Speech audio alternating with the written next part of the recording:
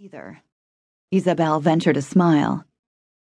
"It is a beautiful afternoon," she said in English. "It certainly is." The girl's accent was not French, but her English seemed confident, assured.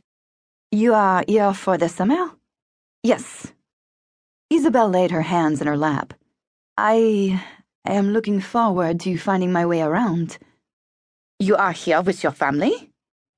"Just my grandmother. I'm Isabel de Florian." The fair girl stood up. She was tall. Her elegant dress was made of pale oyster silk gathered below her breasts. The entire effect, her hair, her blue eyes, and the dress, was almost dazzling in the sunlight. "I came here for some privacy. You will please excuse me." Isabel felt herself flush. But then, after a moment's hesitation, the girl extended a gloved hand. "Nadia Albrecht." "Hello, Nadia." "No doubt we will see you about the hotel." Nadia still sounded superior. "I wish you a peaceful stay." There was an emphasis on the word peaceful. "Thank you," Isabel said, just as Nadia turned to sashay her way back into the hotel. The girl was clearly not easily intimidated, but did she have no desire to be liked?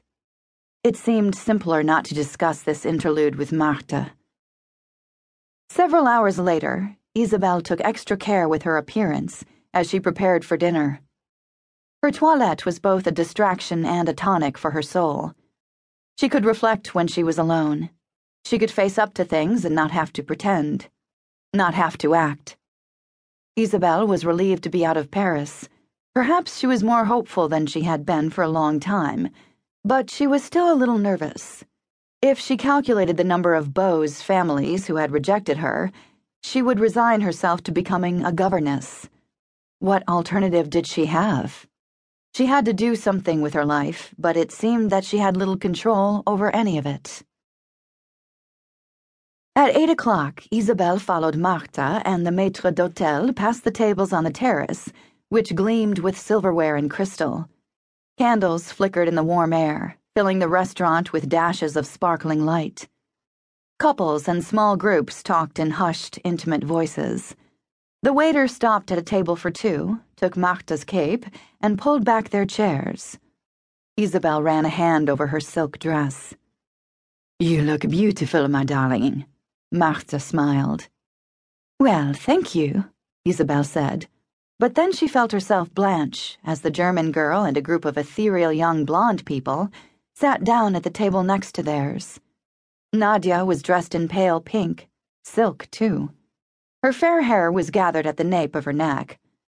Isabel could smell the delicate scent of the other girl's perfume from where she sat. A jazz band started to play. Nadia had seen her, Isabel was sure of it, but she hadn't greeted her. Isabel didn't want to stare, but it was hard not to glance at the other table every now and then. "What a charming place," Martha said. "Yes." A young man sat next to Nadia. His blonde hair was combed neatly off his face, highlighting his blue eyes. Two boys, who looked no more than about 16, sat next to him. A red-headed girl dressed in deep green completed the party. When people began dancing on the terrace, Isabel seized her opportunity. "You must be tired, grand-mère. Shall we go back upstairs?" "Certainly not." Martha began to sway her shoulders in time with the lilting jazz. "We are not a couple of spinsters, you know." The party at the table next to theirs stood up, and Isabel breathed a sigh of relief as she watched them move to the dance floor. She had felt awkward while they were sitting close by. "I want to stay and watch the dancing," Martha insisted. Isabel folded her napkin and put it on her plate. "I'm tired." "Spinster, Isabel?" "Not in the mood to dance." "How are you planning on meeting anyone?" Isabel stayed silent. "I didn't come all this way so that you could hide in a corner. You are full of contradictions. What is wrong with you?"